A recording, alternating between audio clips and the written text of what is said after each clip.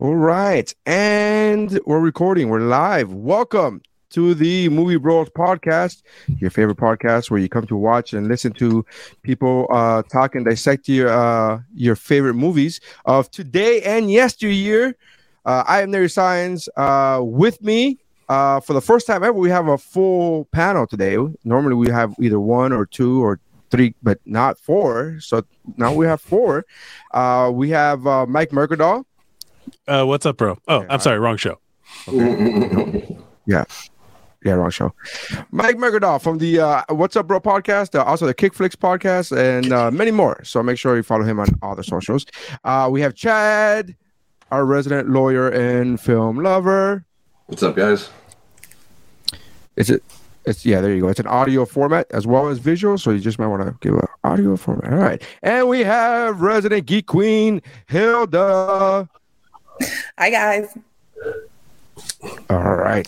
Today's movies, the movies that we are doing today, the two movies, because this is the format of the show, is that we're going to be reviewing Apple TV Plus's Spirited, Ryan Reynolds and Will Ferrell, as well as 1988's small time big screen classic Willow.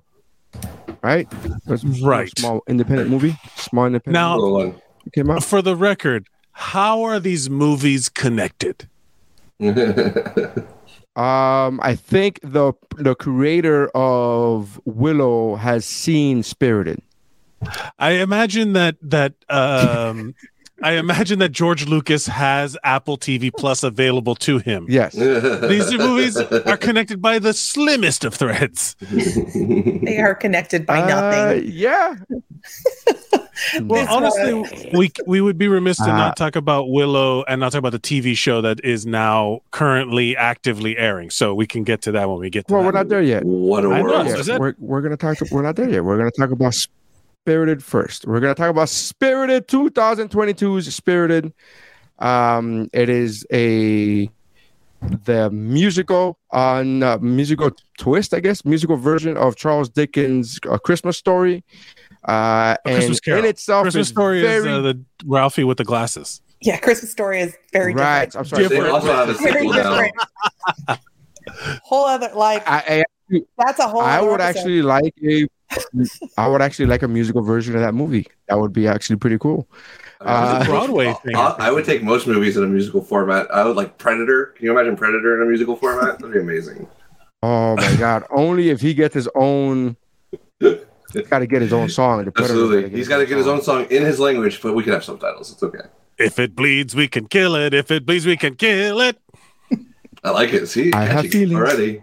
I have feelings. I ain't got time to bleed. I ain't got time or whatever. That is literally how I interpret. So I was not aware that Spirited was a musical going into it. And then because I just did not bear witness to any of the advertising. I didn't look at anything. I didn't see it. So when they started singing, the most vehement "what the fuck" came out of my mouth. I was like, "What the fuck?" I was not ready. You all knew that going in that it was a musical? I had seen the previews. Yes. So Yeah. No clue. What a surprise. You didn't know it was going to be a musical? No, I just said that. I just did not. Oh no, I literally had to step away from my computer because the visual audience can't see me. For those of you who don't know, you can watch us. If you're listening to the audio version, you can watch the video that lives on forever on our Facebook and YouTube channels. But I literally had to put my video off because the bandwidth was too much as far as me being on a cruise ship for the Wi-Fi, and I literally had to step away from my computer because I got a phone call in my cabin, which never happens. The only people who call me are people who tell me, "Hey, the show's about to start. Where are you?" Yeah, money is involved. So I got super scared that I was like, "Did I read the schedule wrong? I thought I didn't have a show tonight." And then he was like, "Hey, you got my letter?" I'm like, "The letter that says that the shows are tomorrow?" And he's like, "Yeah." I'm like, "Yeah, I got the get the fuck out of here. Yeah, I got it. Get out." I didn't know this was a musical. And I was I just thought it was a comedy because it is like Will Ferrell and Ryan Reynolds. It doesn't scream musical to me. No, it's actually like Ryan Reynolds first. No, I think that's the way they liked it. I think that's the reason why they. Yeah, I think that was the reason why they Hilda. Yeah, I read it was. I think it's the first time that he's acted in a musical. Did he? Okay, he's Canadian. The musical duo behind this movie is the same. Are the same two people behind La La Land and The Greatest Showman. Both of which I have yet to see. I need to see. Yeah, other like very musical movies. That's actually what got me excited at first, was because I really liked La La Land a lot, and I was like, oh, okay. So yeah, that was a happy surprise. And then I'm a sucker for anything with Ryan Reynolds, so I was like, yeah, let's go. That alone sold me. I was like, Ryan Reynolds. Yeah, I was like, Ryan Reynolds. I was like, I don't even care if this is bad. Like, it's Ryan Reynolds. I enjoyed that it was Ryan Reynolds not being a smarmy good guy. He was a smarmy bad guy. It's the same Ryan Reynolds, just different framing. But it's, you know what I mean? Like, Ryan Reynolds, God bless him, he's great as Deadpool, but he is Ryan Reynolds in every character. Like, he's like Tom Cruise, like one of those guys that's the same. It's a slight variation on a theme. You know what I mean? And then you get what you get. But in this framing, at first when they were like, oh, he's going to be a dick, I was like, oh, yeah, that makes sense, because in real life, all Ryan Reynolds' characters would be horrible to be around. Absolutely. Well, I mean, Deadpool is not a nice guy. Yeah. I mean, like, smarmy, like just smarmy 24/7. No, thank you. I mean, you still can't help but like him. He's great. I know. Even Deadpool, you're like, I still like you though. You're awful, but I like you. Did we like the premise of the movie? The whole idea that there is a spirit of Christmas, and every year they do a Christmas Carol, and it's been going on for hundreds of years. I think it's a neat variation. I don't know how fast you want to move through the movie, but they sort of seem like it started at one point, right? I wondered what they were doing before that. But anyway, that's me nerding out about their lore. I loved that we were actually seeing this from the ghost perspective, right? Yeah, that was like cool. Most of this, like you think of every other iteration of A Christmas Carol, right? The Muppets one, all of them, and they're all the best one. Yeah, the best one. You beat me to it.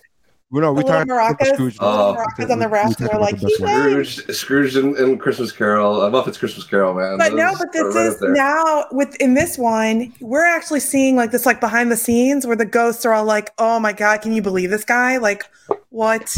You know. I like the fact that we're looking at from like the ghosts come and they're like scary as fuck, and it's like, "Oh my god, what is going on? Like, is this real life?" This one. Very similar to like the Bill Murray Scrooge. He's just like not scared. However, we're seeing like Christmas Past, right? She like totally fell for him. Yeah. He was like, she was 2 seconds in, she was like, "Oh man, that was pointless. Why'd you even send me?" Basically, and then she comes back. They're all having these conversations of like, "This is a lost cause, dude." But it was like a meta. It's very meta in the way that it's like a movie about, how do you make a movie about making movies that's not about making movies, and it's about the like and scene and cut. Yeah. Oh, great! Hey, positions everybody. That's what I was thinking. Yeah, they did it. I very much appreciated the fact that it was, like you said, from the perspective of the ghost, but from their perspective, it's just a job. Like, this is a job. Right. You know what I mean? Like, there's an HR department. There's being as someone who worked in corporate offices a lot throughout my life, I'm like totally relating to all of that shit. Where it's like, oh, don't call HR on me. I'm like, no, it's fine, it's fine. And like all these meetings. She's like, are you texting the only thing that I was waiting for was one joke where they were having a face-to-face meeting, and then somebody would say, "This could have been an email." Like, that's the one joke that because I'm very familiar with the office environment where they have meetings for these dumb minuscule things that could have just been an email. I'm like, this could have been, and but I love that perspective. So this movie was great. I knew I was gonna like it. Let me rephrase that. I was hoping to like it. I knew it was musical, but I especially loved everything. What got me hooked was the promotion for this movie when they were sitting at a fireplace. the two actors, and they were talking about how they're like, we're going to address the accusations that are singing in this movie is lip synced, and it's not lip synced. And then during that ad, they call cut, and the audio is being looped, and it's actually being dubbed by the guy from Milli Vanilli, which I thought was fucking phenomenal. That was awesome. That ad, I never saw any of this. Perfect. Yeah, that was the first ad. You should go on Instagram more often, man. Of all the things that I get spoiled for me, and it comes up repeatedly on every Geek Bro podcast about how I try to avoid spoilers on everything. I did not have 1 ounce of knowledge. I will say this. I am not a musicals person. I do not like musicals as like I mean, I can acknowledge when one is good and stuff like that, but it's not my go-to medium. There's something about the music that it's like an emotional manipulation tool, but then they all start to kind of sound the same, and like they are emotionally manipulative in the same way. Like modern Broadway, when you hear like, I think Rent was my first exposure to that kind of like modern-y Broadway stuff. And then ever since then, I can't get I play music also. So like I can hear, like there's certain very specific intervals and chord changes, like, and key changes that are done where like the songwriters are going to be like, what do you motherfuckers see this? Boom. And then it's like meant to elicit emotion, and it works. I'm not going to say it doesn't work. Music by itself is very manipulative. Exactly, but it's very, it works in the same, like it's tried and true. So when I watch it, I'm just like, oh, there it is. Oh, right. And I'm not emotionally like in connecting with it because just the musical nature of it pulls me out. So I don't necessarily like it. Difficult. It must be so difficult to be you, Mike. You like not like really. All of this goes on in your head, man. All of this goes on in your head, like. We talked about this on the other episode where you're like, you are, as you're watching a superhero movie, you're thinking about the casting news that just came out, and you're like, how does this play into the bigger universe? I'm sorry it hurts you to think as much as I do. No, I'm saying, I know, like, you can't get it. I'm not mocking you. I'm just saying, like, I can't even imagine. I'm actually saying the same thing you're about to say, Mike. I'm so dumb that I go into a movie and be like, just like, okay, just give me what you got. And I'm not here thinking like, and here comes the manipulation tool. Like, yeah, it's a movie. The whole movie is a manipulation tool. Like this whole, I get it. That's the thing is that you're not like, we're pulled out of it by different things, right? Like, I'm sure there's something that when you're watching, especially if you're like familiar with the subject matter, like I'm a medical professional, so whenever hospital things happen, I'm always like, oh, this is gonna bother me. I'm sure, Chad, you if some lawyer thing is egregiously wrong, you cannot like separate, like it just happens. It does. That's why I stopped watching Law and Order. Couldn't do it. Right.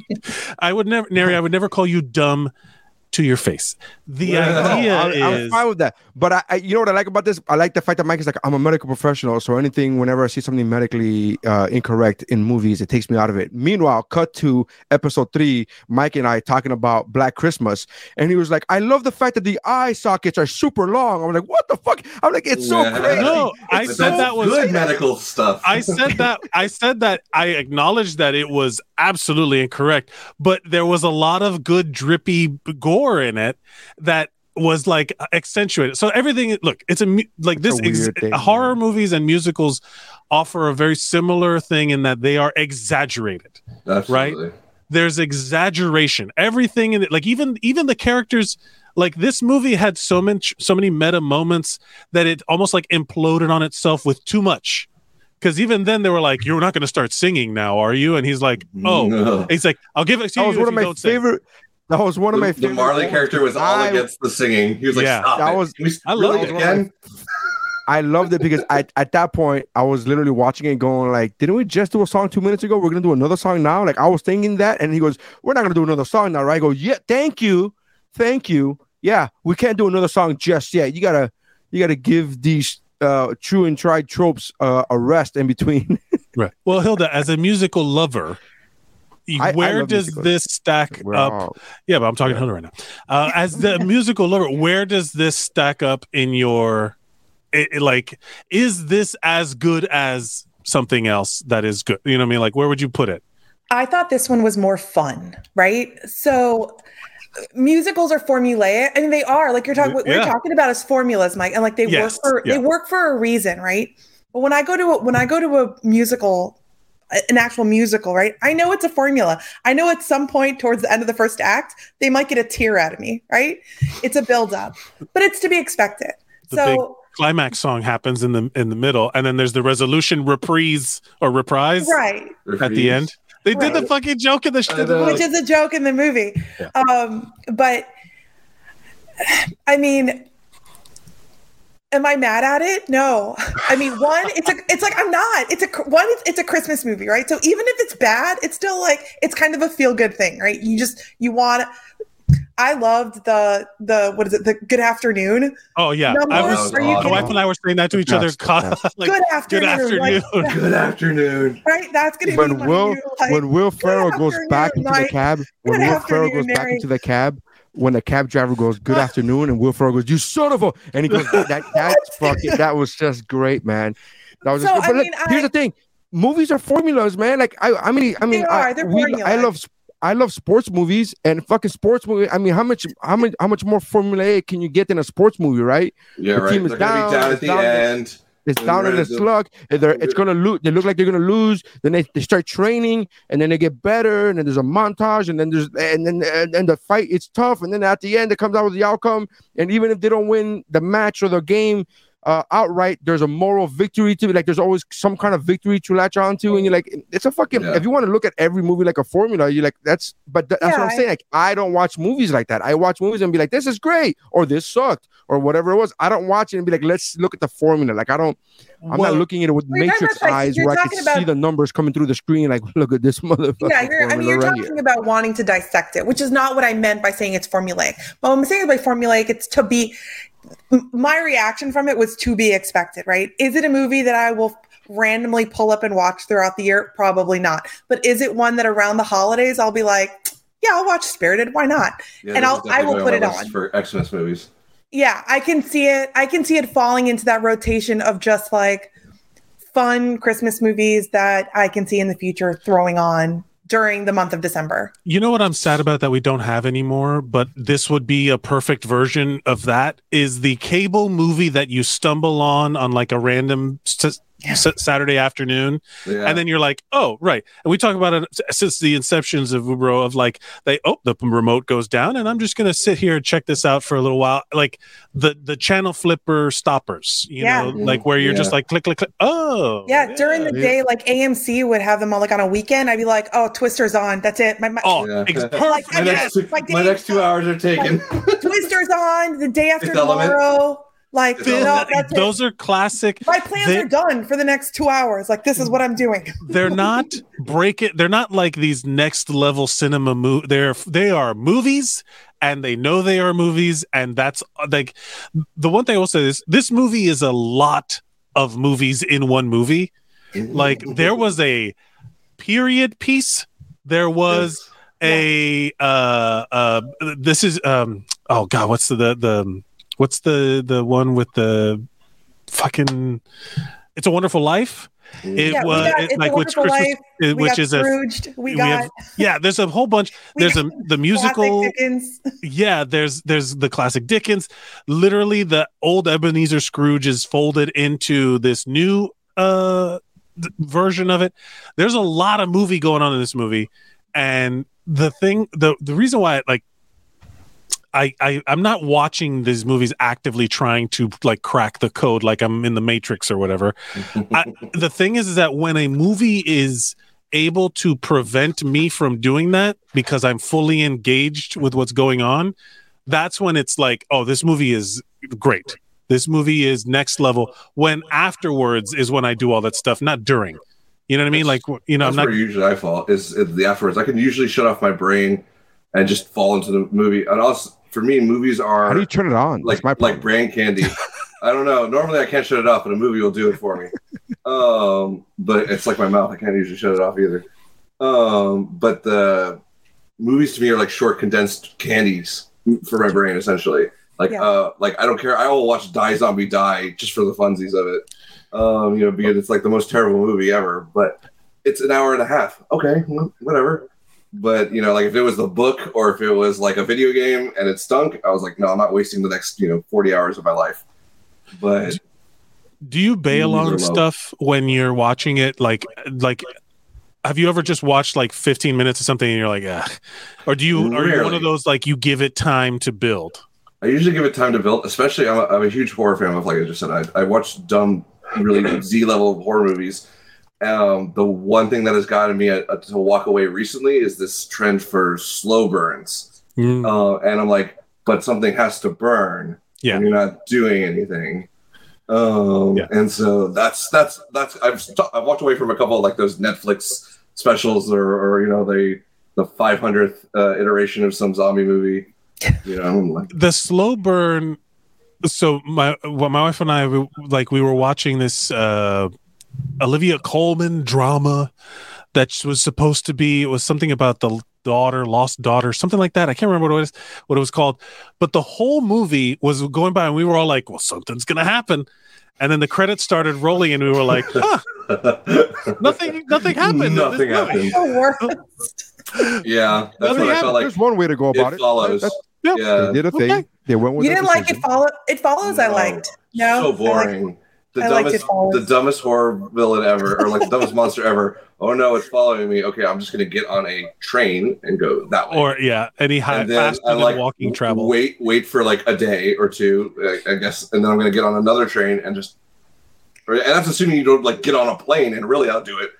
Did you guys pick up? Sorry, I'm gonna like redirect here, but did you guys pick up on all of the costumes at in the party scene? Oh yeah.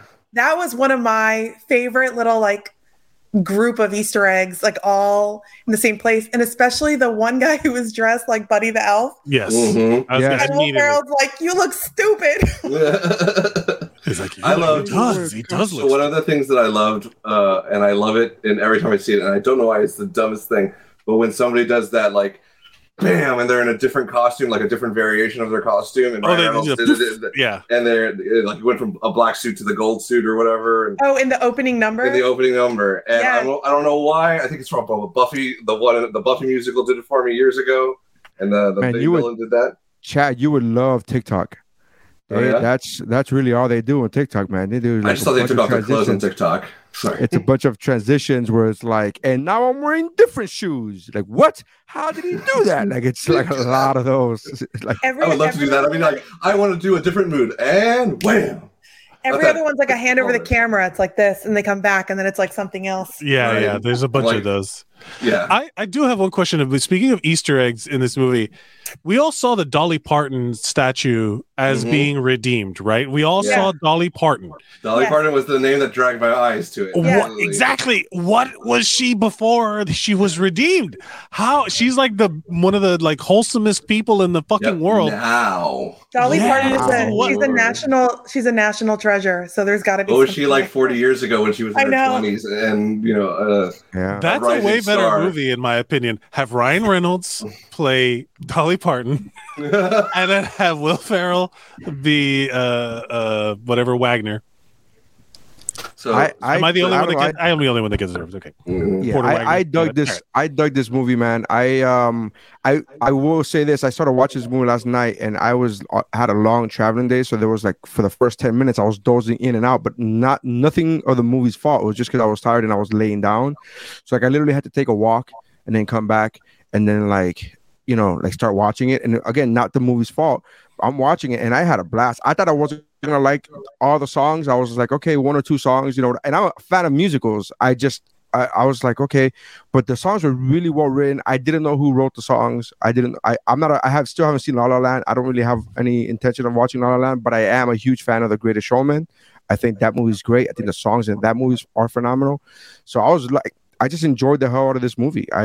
This is really cool, and I like the fourth wall breaking. I like the swarminess of Ryan Reynolds, and I really do think it was great because out of all the people, pedophiles, criminals, people who have gender review parties, I'm the worst. Like I'm the worst guy, and I thought that's a great pull. I think I'm like, yeah, that's a good point. Well, I think they were also trying to say that there's clearly a line that they think that people can redeem. I doubt they're like, let me try to redeem this child murderer or whatever. Right. They're trying to catch the border cases. Right. No, not even border cases, because I mean, what he does is pretty awful. Like, he destroys lives for a living, right? And so it's kind of like saying the people you assume are the worst scum of the planet, the murderers, there's also other types of complete live destroyers out there, and it's basically he does. He definitely stirs the shit pot, right? Like, that's obviously what he does. Hey man, he convinced that he didn't do anything. He was responsible for driving a child to suicide. Right. Yeah. Well, that is a plot point in this movie. It is a dark fucking movie. That was a huge plot point that I was like, wow, that they went there. And I actually was glad they went there. But I'm just, I was actually glad that they went there, because too many times some movies go into like, and I was bullied as a kid, and that's what drove me to success, and now I'm the Bill Gates, and I'm like, wait, what? That's not the way most fucking bully cases go. And I actually, like, as a father, I actually appreciated. I'm like, yeah, no, there's some fucking consequences to this shit. Like, again, they went dark, but they didn't go, I guess. Yeah, they definitely chose the extreme version of it, for sure. But I mean, that was the point. A kid doing, you know what I mean? They didn't show the kid jumping off a building, or you know what I mean? Like that. There's other way. They went dark with the story, not dark with how they showed it, I guess. Is my whole point. There was a vigil, not a funeral, not a burial, and I think those are the slight differences where I get what you're saying, that it went dark story wise. But I'm glad that they did, to show people, especially kids that are watching this movie, like, no, there's some fucking consequences. And I love the fact at the end that his character dies, because it went back to the beginning of the movie where that lady really did get hit by the fucking dodgeball. She really got hit, and it wouldn't make sense if he was able to dodge the bus now. It wouldn't make sense, because wait, why did that lady not be able to dodge the bus? Why did time stop for her and then restart at the same? You know, I appreciate all that. And the comment that he made, he's like, it's not a sacrifice if there's no consequence. Right. Yeah, that's why it kind of makes sense for her to get hit by the ball in the beginning. I thought that was like kind of a messed up joke on the Spirit's part. Not a messed up joke, but a joke. Because like, she's the one who hit it, and then, you know, she was trying to engage and be part of the fun. And, you know, versus her Karen self, right? But this, and the fact that her name was actually Brian was like, it was an actual sacrifice. Right. And it would have, if they had saved him and then pulled him out, you're right, his action would have no consequence. And I loved it. I thought they did a great job with it. Well, from another point of view, like, one of my things, I love cramming movies that aren't in the same universe into a universe. Or think of this movie without the supernatural element from the perspective of like the niece and the brother. Like, think about what a dark fucking movie that is, especially in the reveal that he abandoned the niece when the sister died. Right. Like, from another point of view, this is a heavy fucking melodrama about families dividing and then, you know, like this is a hell, like a deep tragedy, with, if it didn't have Will Ferrell joking around and falling in love with Octavia Spencer, which I loved that I think I agree with you, Mike, but I think Charles Dickens, this whole story is, if you look at it from those incidences, from those perspectives, it's all dark. They're all dark. If you look at it from not giving Tiny Tim money for his surgery, that's fucking dark. Well, and it wasn't even that. It was just not giving him enough to fucking eat. To live. Yeah, Christmas Carol is literally starts to death in the movie. It's fucking dark. Scrooge, the fact that his dad gave him fucking meat for Christmas, and then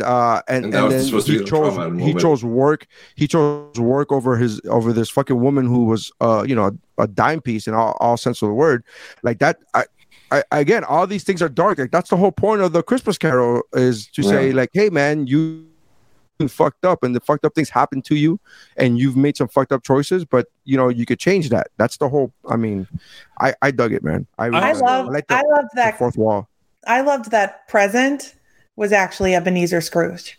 That reveal, I liked that reveal, and I kind of saw that. I saw that coming from the really? You saw it? Oh, I didn't catch it at all. When he walked into the room with all the statues, and they showed everybody's face, but they didn't show. And then he looked at one, and it was Ebenezer from the back. I was like, "Oh, he's Ebenezer!" Like immediately, I was like, "He's Ebenezer." Oh, I didn't. I didn't pick up on that. I was too busy worried about Dolly Parton. And then 10 minutes later, when they go, "Oh, he's unredeemable." Oh, it's not. It wouldn't be. First time, and he was like once, and immediately I was like, oh yeah, it was like just barely. Yeah, just got at that point, it confirmed my already strong suspicions. I was like, yeah, this is all right. That's him. Also, and see, Mary, for me, when they introduced Jacob Marley, and I was like, these two have a tight bond, and I was like, I bet you this is Ebenezer Scrooge, like present, because they were just a little too linked. I'm like, yeah, there's something here. And I was like, okay. So that was my first clue. Like I wasn't sure, but I was like, if Will Ferrell's character means a lot to this guy. So I was like, I would not be surprised if this is Scrooge. I liked Octavia Spencer in this movie. I love what they did with her in this movie. There's a lot of movie in this movie. There's a lot of movie. I love the fact that she could see him. And that wasn't really explained as to why, but we kind of it was kind of left to us, the audience, to be like, I guess he wanted her to see him. Yeah, so that was my understanding. Want her to see him, like that's again, but it wasn't really told, confirmed. There was like, they never really said why she could see him because she was. But she was the only one that could see him. Man. I dug out of it. It was really, again, and not to be in the overly woke manner. I love the fact that it had representation all across the board, right? Like that even when you go into their work environment, people are speaking in different language. And especially when he shows up. Did you notice that? Yeah. When Ryan Reynolds breaks into their thing, suddenly everybody's speaking in a different, in their native tongues. Well, I think that was done on purpose because they're like, the ghosts can all understand each other, right? But this guy's not supposed to be here, so that whatever he doesn't have their translating software. That's one of my favorite things of like when a movie just does one thing to explain something, and then you're like, "Yep," and then that's it. They don't have to explain it for the rest of the movie. I was gonna be like, "What did all these people speak English?" And someone speaking Japanese, and I was like, "Oh, they got me." Okay, no more nitpicking, or no, like immediately, I didn't have to worry about that at all. Mike is going up to the board and just taking that dry erasing that from the dry erase board from the formula. All right. Like in Billy Madison and putting lipstick. So you got me there. I got nothing for that. All right. Yep. There you go. So Rotten Tomatoes on the on the representation thing. You're right. Normally, I don't like representation for representation's sake because it doesn't make any sense if they do it in the most obvious way, kind of thing. Like, here's our token Hispanic guy, here's our token gay couple. Blah, blah, blah. It's like the most forced crap ever. But if you do it right and there's a story, or you don't like make it the biggest deal and point it out, like, here's our token, whatever. Right. And it's just done organically, which is what this movie did. I am 100% for it. I don't mind it because to me there's no. Again, as long as you don't make it a like, hey, you're Hispanic, hey, you're Asian. Like, if you don't make it a plot point, if that guy just happens to be Hispanic, if this character is played by somebody who is Indian, if this character is played by a woman, and there's no like, oh, you're a woman. It's like, if there's none of that, I need all of it. I need all the representation. I don't like it when they point it out, like, look at us being progressive. Like, oh, give me credit for this. Right? Give me woke points. And it's like, if it doesn't have something to do with part of the story, it's just in there for woke points. And I don't know who falls for it, but clearly people do. Well, I mean, or at least the studio thinks that we do. There's a lot of the only times you notice it, like, is when it's like egregious, is when it's done in a way that like it demands when it feels forced is when it takes you out of the movie. Right. That's really it. If it's part of the story or not, if it's just existing, it's fine. I don't know. Right. Like we are talking about it now more than I thought about it during the watching of the movie. Exactly. Never once when I was watching. Never once thought about it. Wait a minute. Why is one of the ghosts female? What the fuck? Yeah. Didn't give a crap. Didn't even jingle a bell. You know what took me out of the movie? The fact that that the Ghost of Christmas Future was voiced by what's his name? Tracy Morgan. That's what took me out of it. Only because I love that. Only because I've worked with Tracy Morgan before, so I was like, oh yeah, okay, okay, this guy's in this movie now. All right, that's fine. I loved all three of the ghosts, but I loved Past. Past was my favorite. It was very funny. I would love to see the HR complaint on that one. She slept with the perp guy. What do we do with that? How did his hair smell? She's great. She's actually like a comedic improv actor, and she was great in Glow. Did you guys see Glow? No, she was great in Glow. But she did such a good job of the clingy, like just being at a certain point. I was watching, I was like, there's no way these guys have redeemed these many people. There's no way they're batting 1,000. They were so clumsy at dealing with it, but then it kind of all like kind of gets explained away as that it was like forced. They didn't want to do this guy in the first place. They usually pick the right. And the way they did the scenes of like queue up such and such for the scene, and that was so great. I love the fact that they did the transition, and he goes, "We were just here," and he goes, "Man, a lot of people put a lot of work into these transitions." Like I love that, because as a performer, I've been backstage at shows where they're like, "That's it. That's your job." He's like, "Dude, my job is to put a stool out." I'm like, "All right, man, go ahead, put your fucking," you know what I mean? Like, I've been in that situation where they're like, "Hey, do you want a stool?" And I go, "No," and their face is like, "Well, I'm fucking useless now." And I'm like, "All right, man, yeah, go put a stool." I will take a stool. It's fine. Cool. Anyway, I'll take a stool. I did like the mix of like where, but I'll take the stool. Where one time like they're transitioning and it's like the magic fire thing that blows them all over the city. To the next, they're literally moving set pieces, like office furniture around. I'm like, okay. Yeah. Well, our magic budget clearly was running short that time. I like they're like, no more ad-libbing, and like what they're both of these actors are known for. We're gonna stay on script. All right. So what is it? Well, all right, so we gotta get going. So Rotten Tomatoes has this at the critics have it at 69%, 69, and the audience score is at 82%. So what are we rating this? 1 to 5, Mike. What are you rating this? That sounds about right. I'll give it 3.5 good afternoons. Oh no, 3.5. 3.5 good afternoons. It's enjoyable, but it's not something I also like. If you're not a musicals person, and then instantly no. But also, it's like it's fine and fun. All right, Chad. What are you rating? So I'm gonna give it 4.5 buses. Okay. I really dug it, and mostly the only reason I won't give it a 5th star is, and it's not its fault, it's literally designed this way, it's a Christmas movie. And when it's, for whatever reason, Christmas to me exists only between after the day after Thanksgiving and a couple days after New Year's, and that's it. Oh, and the rest of the time, it just doesn't hit me the same way, and I know that's a mental break. Do you watch? Here's my question to that, Chad. Do you watch Die Hard during the summer? Oh shit! No, Die Hard's a Christmas movie. Here we go. But also, I'll give you this: Nightmare Before Christmas. That is a dual watch movie. Because I will watch it before. Hilda, what are you rating it? What are you giving Spirited?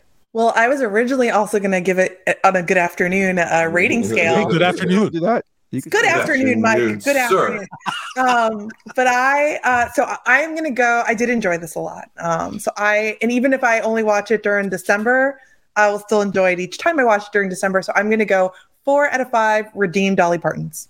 Yeah, that's better than my good afternoon. Good afternoon, really good.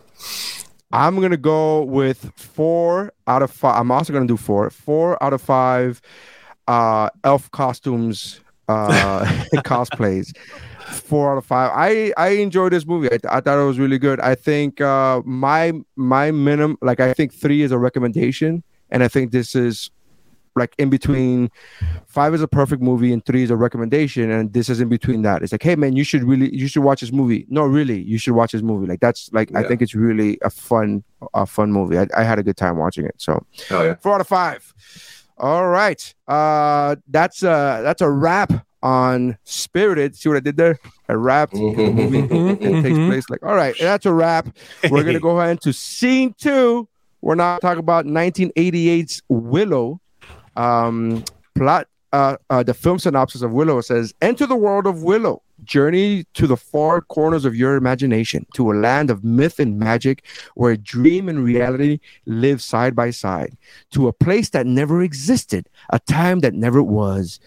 It is a world where a young man named Willow lives out an adventure that explodes beyond the boundaries of his own hopes and fears. I love the old school movies plot summaries because they don't give you any information. There's nothing there. There's nothing about. That's not a plot summary. That's literally like just jerk me off with words that say magic and destiny and visionary and like what? There's nothing here. Like okay, man, whatever. I wish more movies did this. Like it's the reason why. It's the reason why if there's a movie I really want to see, I'll be like, nope, not watching trailers because they tell you the whole friggin' movie in the trailer. I mean, you're talking comedy movies are the worst. Yeah. Yes. At what point the storyline changes, and then it ends with like a happy ending. And I'm like, what? That was like a 2-minute condensed version of the freaking 2-hour movie. Like, why? It's so frustrating. Yeah, Mike should have seen the trailer to Spirited. He would have known. What I was gonna say is that as someone who we get into that all the time, Hilda, about once I'm already gonna see it, I'm not the kind of person that'll go watch all of the things that'll like leading up to it because I don't want to know anymore. And also every little bit that they give you is too much. Right. Yeah. Agreed. They don't know how to hold themselves back anymore. 100%. Yeah. I avoided just about every Star Wars trailer from the last trilogy because I was so excited to see them, and I'm like, I don't want anything to be ruined, like anything. And first, somehow I managed to do so until each of them came out. That's one of those I couldn't help myself. All I wanted to do was just give me more Star Wars. Give me anything I can latch myself on. Oh, it was hard, dude. It was hard. You're talking to the couple who had, we had Stormtrooper helmets at our wedding that people signed. Like, those were our guest books. Awesome. Yeah, I wanted Dark Ray so bad. So bad. Oh, anyway. So Willow. So Willow, what are your thoughts? What are we talking? I'll go first. The only because I have a real quick tidbit. So we haven't seen it yet, but Queen Bavmorda, Jean Marsh, is in Return to Oz. Yes. So that's a link back to what we were talking about. I was going to bring that up too.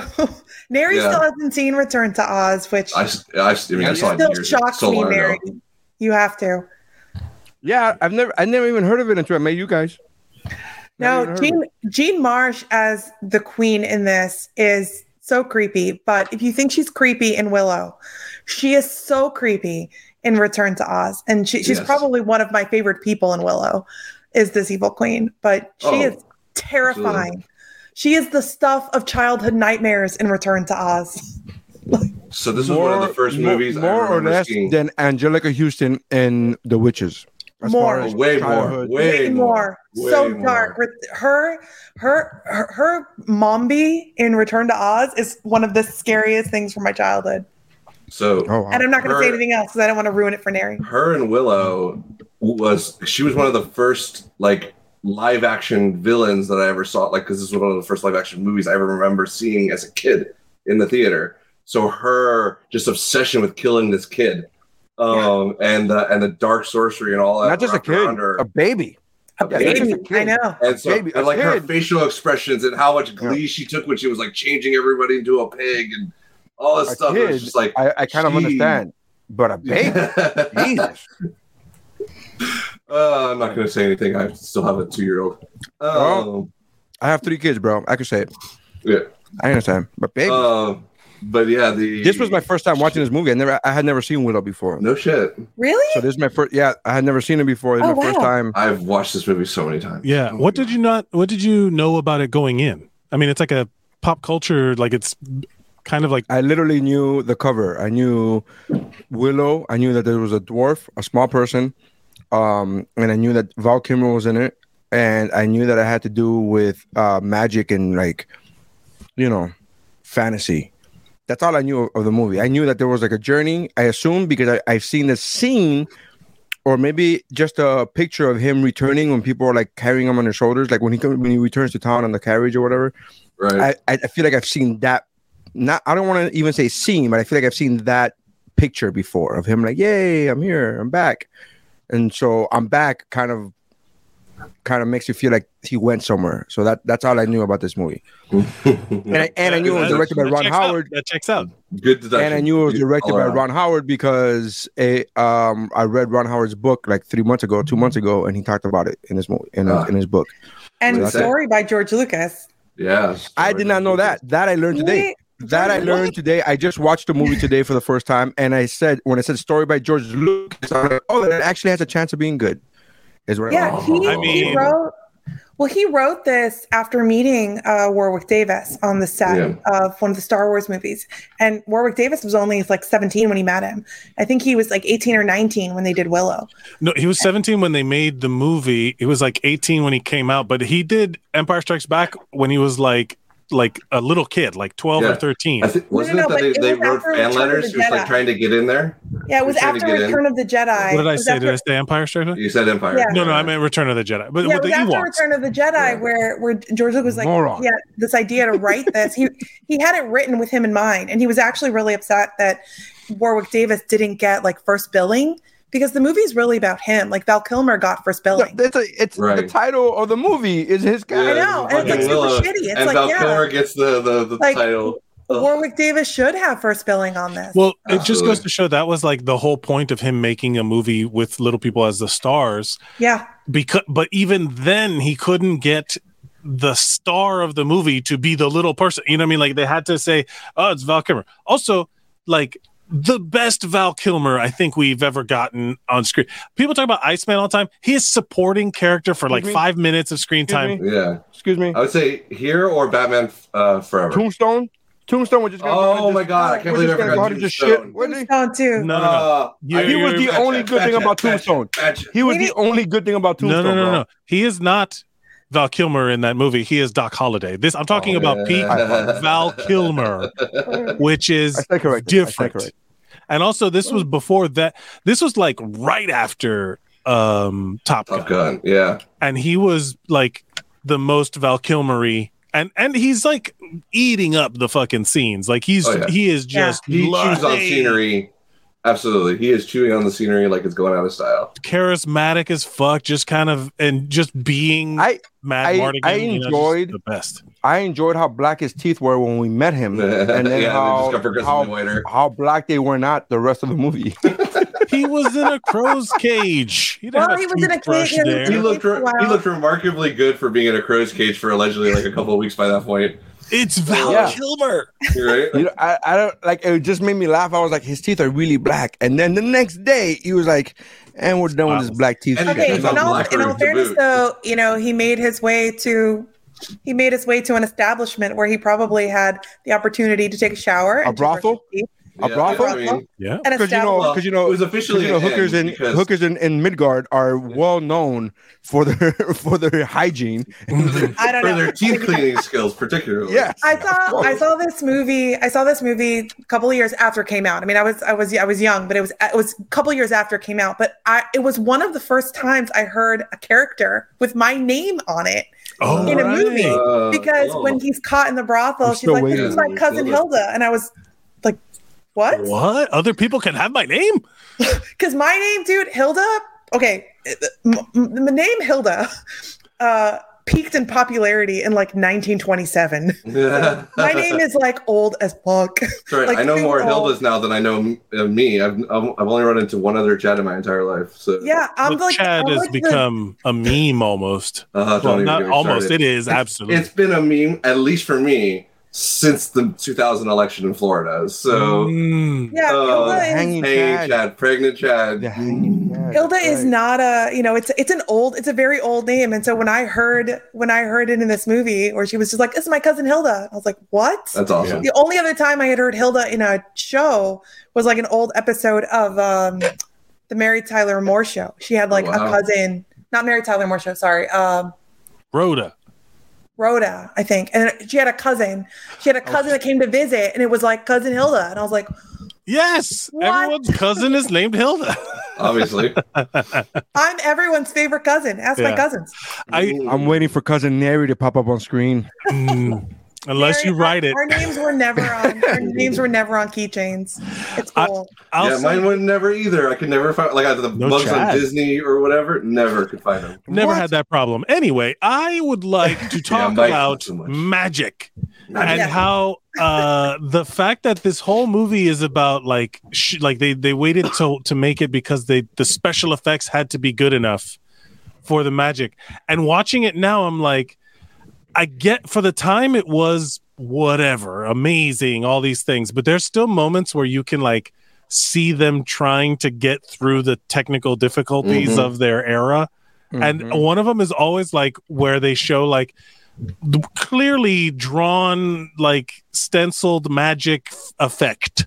Oh yeah, around the wand and stuff. Yeah, it looks like a lightsaber from '79. You know what I'm saying? It's just it's I would love to see.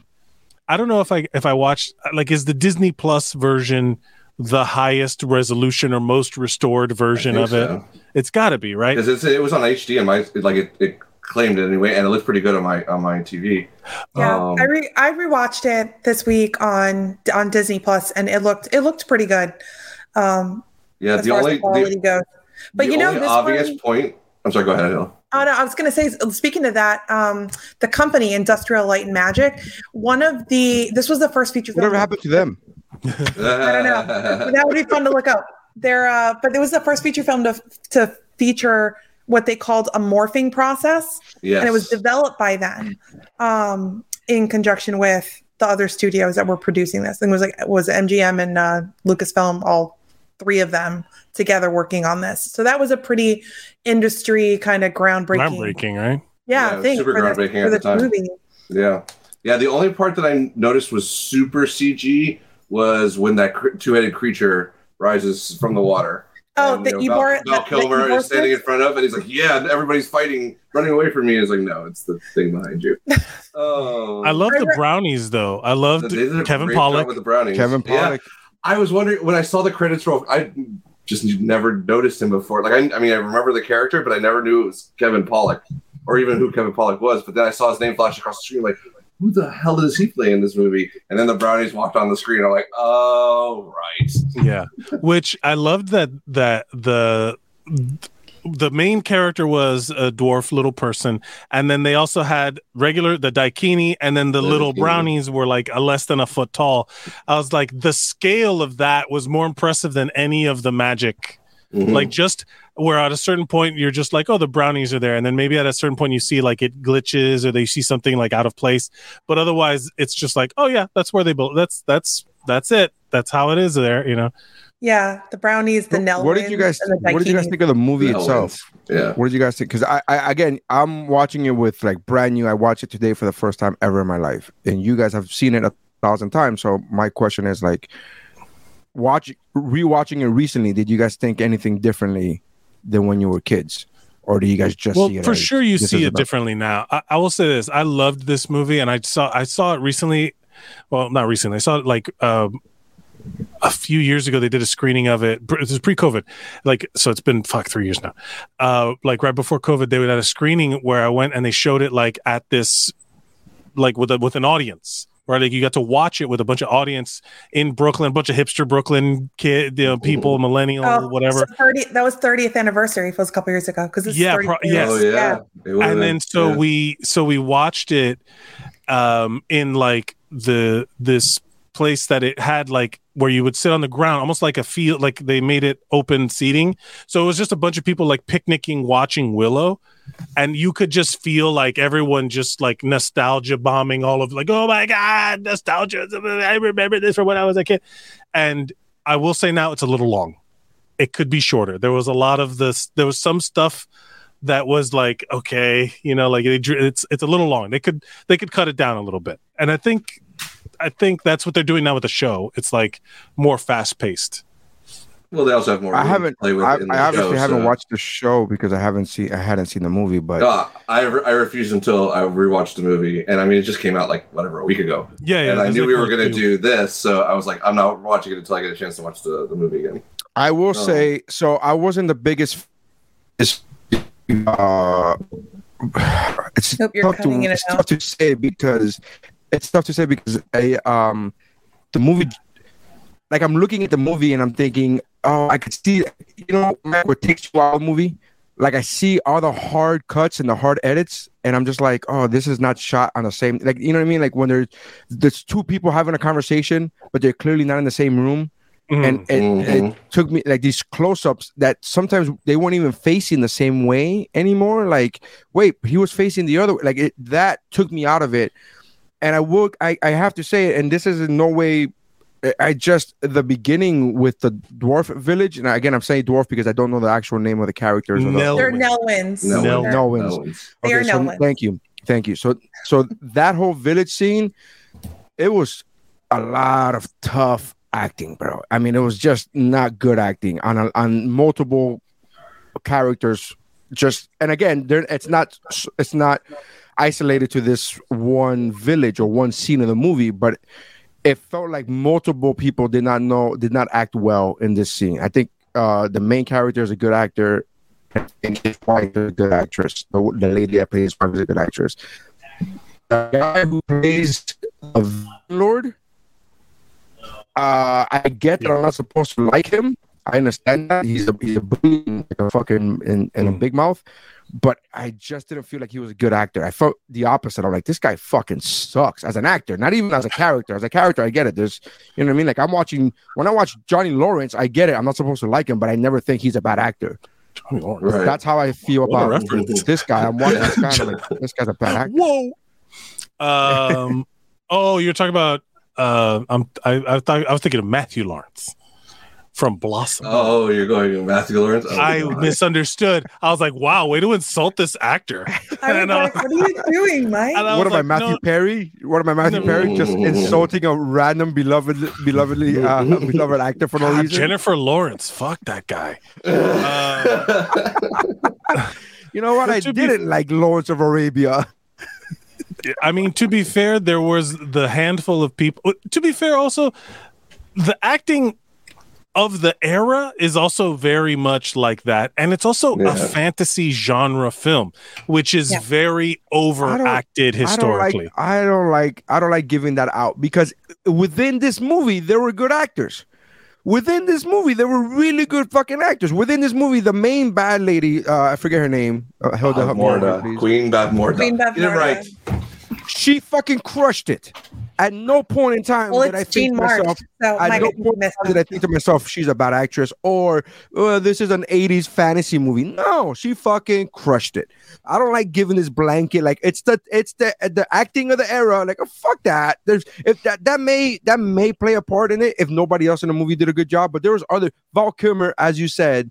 Fucking Val Kilmer the fuck out of this fucking role. Yeah. Right? Like I enjoy, I mean, there's parts that I enjoyed. And I will say this, there were times where I was watching this movie where I was like, I bet you Ron Howard would love to remake this shit. I bet he would, because I've seen his movies since, the movies that he's made since, and I'm like, yeah, and he's such a better filmmaker. And I'm not just saying that because he himself said that in his book. I'm saying I'm noticing it. I'm like, oh yeah, he's such a better filmmaker now than he was back then. Like, you go back and retouch a piece of art that you did 20 years into your, at the beginning of your career. Yeah, but he's not Ridley Scott, so he do that. Only Ridley Scott can do that. I know, right? I would love to see. I think they did a great job. I mean, obviously, I saw it first with what was it, 87 or 89. So with my kid eyes at 7 or 9 years old, whatever that was, 88, 30, 34, 34 years, so 88. So 34 years ago. Obviously, I've watched it a bunch in between, and every time I age up or whatever, I do take it a little bit differently.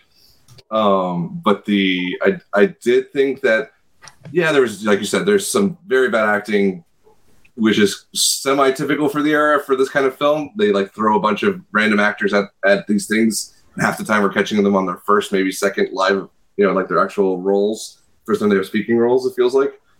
But but Sigourney Weaver's first movie was Alien. No, it was not. Yes, it was. Her first movie. Sigourney Weaver's first movie was Alien. She had done some theater work before, but her first movie was Alien. I'm not trying to brag, but I also heard her say this on a podcast yesterday. So I'm like, okay. Well, if it came out of her mouth, then I guess I'm not trying to brag.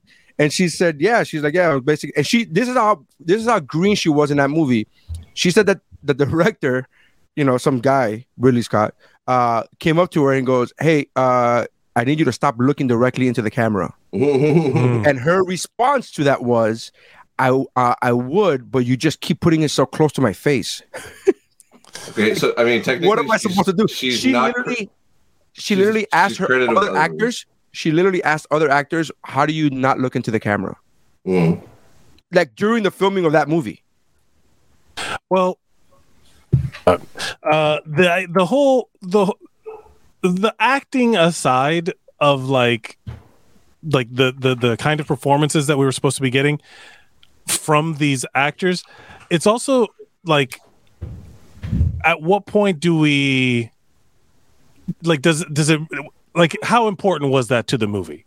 You know what I mean? Like, yeah, it's like, hey, it's a group scene. It's like, it might as well be the fucking the cantina scene from Star Wars. It's like, how important is it to your experience, right? Like watching it, like, is it, because yes, there are occasions where you watch a movie and it's like, okay, this is really bad. And it takes you out of the world. Right. But I feel like with Willow, to me, it doesn't detract so much that it removes me from this fantasy world. What I was going to say is, as a kid, I probably noticed the weirdness more. Like, why are they talking like that? But as an adult, I get it that they're just reading lines that they memorized, and that's how it came out. You know what I mean? Like, as an adult, I'm like, these are not the most important people of the movie. That they are there to establish the transition to something else where it's Willow is now alone. Like, that was it. That was the whole point. Yeah. As an adult, I can rationalize all of that stuff. But as a kid, I was probably like, I don't like this part. And then until it gets to where, Mad Mardigan is. That's how I was watching Star Wars. I'm like, can we just get to the lightsaber parts? Like, that's. I remember saying that. I said that with Teen Wolf. I was like, can we get to the part where he's a wolf? I love the Teen Wolf. But the idea of like when they finally show Mad Mardigan fighting with a sword in the snow, like when he's beating all those people up, like, he is a hero.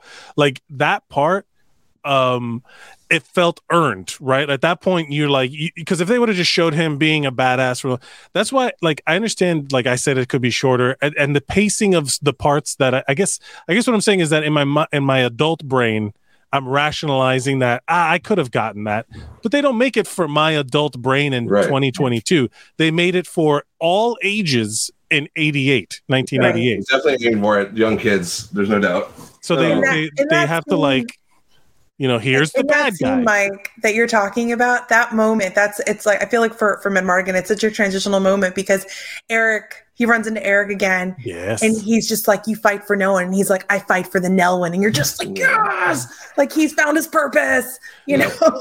He's. And then when he dies, he's like, win this war for me. And then he's like, yes!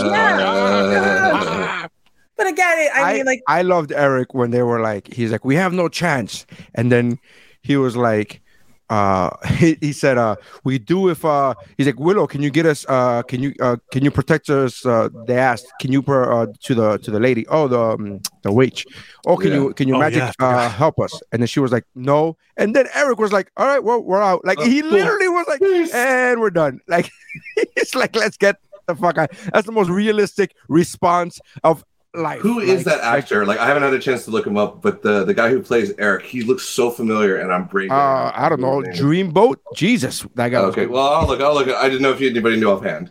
No, I don't know who he was. I don't know who he is. Not offhand. I'd have to look it up. Gavin O'Herlihy, but he's not, obviously. I don't know who Gavin O'Herlihy is. They did have Tony. He's like a Scarsdale of the 80s. Yeah. He's one of the Skarsgårds. Skarsgård. He went on to create a dodgeball league. Awesome. Patches O'Houlihan, you mean? Yes, you can't I know. Jam these Irish names together and expect me not to notice. But I'm glad somebody noticed. I'm glad somebody didn't be like, wow, let's look this fucking dodgeball league up. That Raziel lady at the end, what the least intimidating presence I've ever seen in my life. Like she would, like the other lady is like a badass, and then she's just like, you know, like here's ice in my fire, you know, whatever. That I would say like that was a tough sell where I'm like, okay, she was I did like crow the whole time. I did like their fight. Oh, and it was killing me the whole time that they kept saying it's not Raziel, it's Raziel or something like that. Raziel, but it's spelled Raziel. In all the captions, subtitles, and the captions. And I'm like, I know it's Raziel. I've studied Archangel stuff. It's Raziel. Yeah. Stop it. Say it right. Well, there's nobody on this set have Wikipedia, right? But honestly, it reminds me of a lot of stuff that I did when I was a kid, because I didn't have almost anybody to talk to about the fantasy stuff that I was reading, and I mispronounced crap all the time. Yeah. And when I finally ran into a group of people that knew what the hell they were talking about, I made a fool of myself all the time. Like I said, occulty as opposed to acolyte and all this other stuff. Oh yeah, I mean, that's called Woobro for the last 11 years. I do that. I never get mad when people mispronounce a word that they learned by reading. You know what I mean? Because you never hear it out loud, and then finally one day you're like, "Oh, I'm gonna file that away in my brain." As like, "Oh, I've been saying it wrong for 20 years." Got it. Yep. Done that way too. Yeah, that's sure. That's why I don't read, man. Yeah. That's fair. That's fair. So what are we? Sorry, real quick, Neri, because I'm always finding random shit when I'm looking up stuff. But I found some fun facts about this too. That double-headed monster. So they don't actually say it in the movie, but apparently in the old press kits when the movie was coming out, it's called the Eborsisk, which was named after Siskel and Ebert. Which I thought was a really fun little tidbit. The two-headed. I get it. Those devil dogs that were chasing the Noans, those were actually Rottweilers in rubber masks and suits. I knew those were actual dogs. Those were dogs. Rottweilers. And I'm like, now I can't unknow that, and now I feel bad for the animals. I'm sure they got good steaks. They're monsters. It's a fantasy world. They're bad, evil. I do want to read I did find out that they continued the story in some novels written by X-Men writer Chris Claremont, and they're called like Shadow legendary Moon, writer. Yeah, Shadow Moon, Shadow Dawn, and Shadow Star. Oh, I have heard of those. That's right. I totally forgot about them. Yeah, they genuinely wrote those books to continue the story because they didn't make enough money off of the release of the movie. It's what cult classic, you know. So they were like, I got more story to tell, and I'm like, I am curious about these Willow stories. I just learned it when we were talking about it for the show. Well, they set up an amazing world. Like obviously, I'm hoping they really do it justice. Never in named. The show. You know how they never name the world. Middle Earth is like where they never this world is just, for all intents and purposes, it's Earth. Like it's the same. It's just Earth.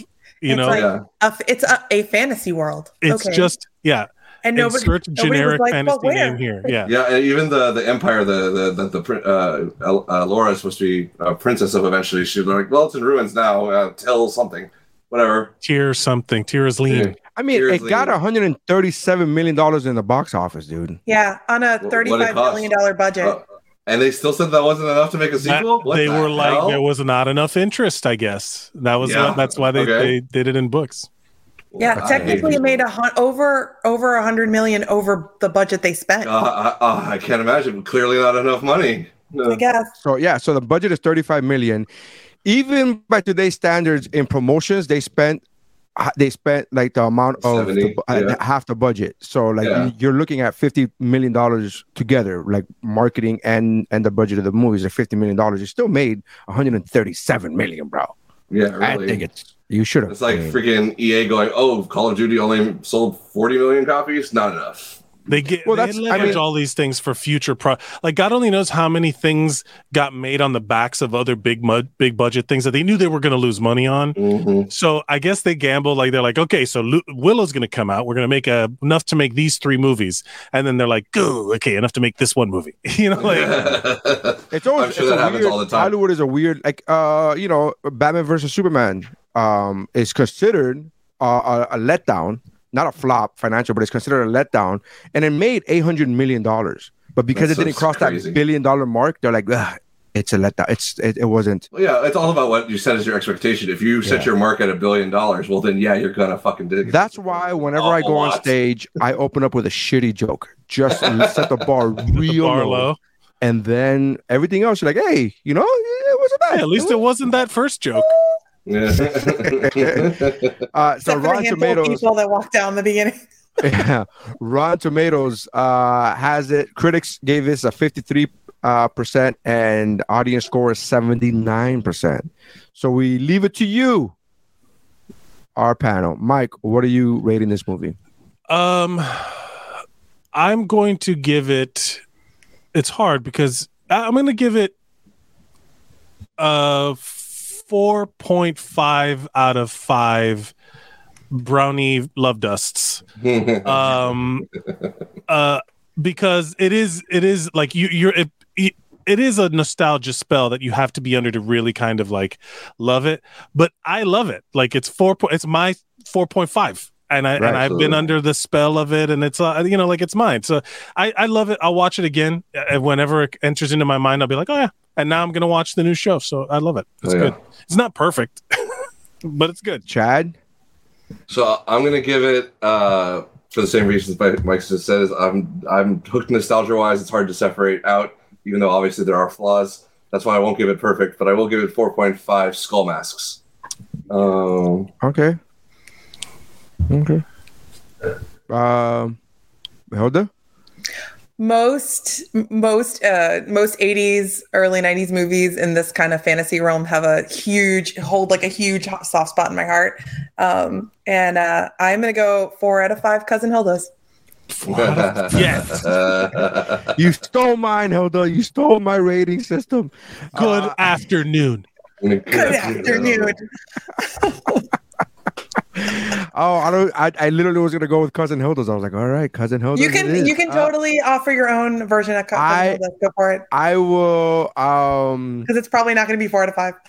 No, it's not at all. I will say this, Hilda. I thought you were gonna give it higher because if Mike and Chad gave it 4.5, and I know how deep your nostalgia runs, I thought you were going to go higher. I thought you were going to go 5 or 4.5 at the least. So look, I liked a lot of things about this movie, and there were a lot of things that were very difficult for me to like not see as a 41-year-old man in 2022. So I'm going to be very nice and generous, and because I like the filmmakers, I'm going to say 3 out of 5 redhead babies. 3 out of 5 redhead babies. I like it. There you go. So redheaded stepchild. Redheaded stepchild. But she never a finger was laid on her. You can't endanger a baby. Like you can endanger the baby, but you can't hurt. They clearly were endangering the baby, but whatever. Yeah, that baby got. I want to know who sold that, their baby to the. That baby was wet a lot, right? Really scary chick who's yelling in her face the whole scene at the end. Yeah. Don't worry about it; it'll be fine. Yeah, but the baby was getting wet. I just kept worrying about the baby getting sick. I'm like, the baby's gonna get cold. That's what I'm saying. The baby's gonna get cold. Like, on her. She was in rain. Around. She was in rain a lot. I was like, this baby's gonna get a cold. What are we doing? You guys want to know another weird fact? Those babies, that wasn't their real hair. Those were little like baby wigs. No. And the wig adhesive was like too strong for babies. So they actually stuck the wigs on with syrup. Oh. That's hilarious. But now I'm so disappointed that wasn't their real hair. I thought because they were redheads, I actually, while watching the movie, I actually went to IMDb to look up to see if this was Bryce Howard. Would that be cool? Dallas Bryce Howard. Yeah, Bryce Dallas Howard. I thought it would be her because of it. Obviously, Ron directing it, and I was like, I thought I put that together that she's her dad or he's her dad, right? Yeah, and I was like, is this Bryce in the movie? Because honestly, she's just in a few shots. It's not like Yeah, they probably got her done in like a day, maybe 2. Yeah, I'm sure. Even if they got her done in a week, it's like a week of shooting. It's fine. It's not. They're not gonna. It's what I mean. It's fine. Yeah, there was actually 2 of them. They were twins. Yeah, they love doing that shit. Yeah, that's the way it usually goes. It's for time because kids could only film for like 2 hours at a time before they have to take a break and shit. Well, one of them get and you get twins. It's a twofer. It's a 2-for-1. Yeah, exactly. All right, guys. That's a wrap on the second movie on 1988's Willow. Now that you've seen it or watched it and heard our reviews, feel free to go on to Disney Plus and check out the Willow TV show, the series, and let us know what you think. Go on Apple Podcasts and write us a review. Hi, I'm Mike from Movie Bros.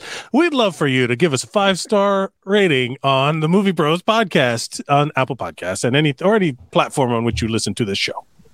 Yes, and if you I will send you. Moment, we'll send Neri after you. I will send you free merch if you send us a screenshot of you putting a review on Spotify or Apple Podcasts. I will send you free merch. We have merch. Absolutely. We're not at. I have a warehouse. I have a room of fucking merch that I'm like trying to give away. Yeah. Yeah. So actually, I'm wearing a shirt. You know what? Let me take my camera off because the Wi-Fi seems to be okay. But I'm actually wearing the. What? Oh, you already made the shirt. Holy shoot! Yeah, there you go. There's a shirt. Come on. Good afternoon. Great for the audio listeners. There you go. So I'm actually wearing the Movie Bros shirt that you could find on our link. So if you go to our Instagram, which is Movie Bros Pod, you could click on the link in the bio and you could actually go and get your own shirt. And different styles, t-shirt, tank tops, different colors, the whole thing, duffel bags, book bags, it's a whole thing. You can shop it online. Anyways, thank you very much for checking us out. Make sure you check out all the other podcasts that belong to the Geek Pro Network that include, but not limited to, but let me tell you, the Childlike at Best with Mike Valdez, the What's Up Bro podcast with Mike and I, the Cramocopia, which season 2 is rolling out now. So Cramocopia with our friend Jeff from Kickflix. And the Kickflix podcast, the Shiver horror movie podcast, and then check out Hilda's at Tabletop Gamer Girl on Instagram because she does a lot with tabletop games and board games, and she's awesome. And she'll give you right, Hilda. You do reviews on board games and stuff. Yep. Yes. All kinds of board games. So awesome. She's fantastic. Anyways, thank you guys for checking us out. And that's how movies are reviewed. Love you guys. Bye. Bye.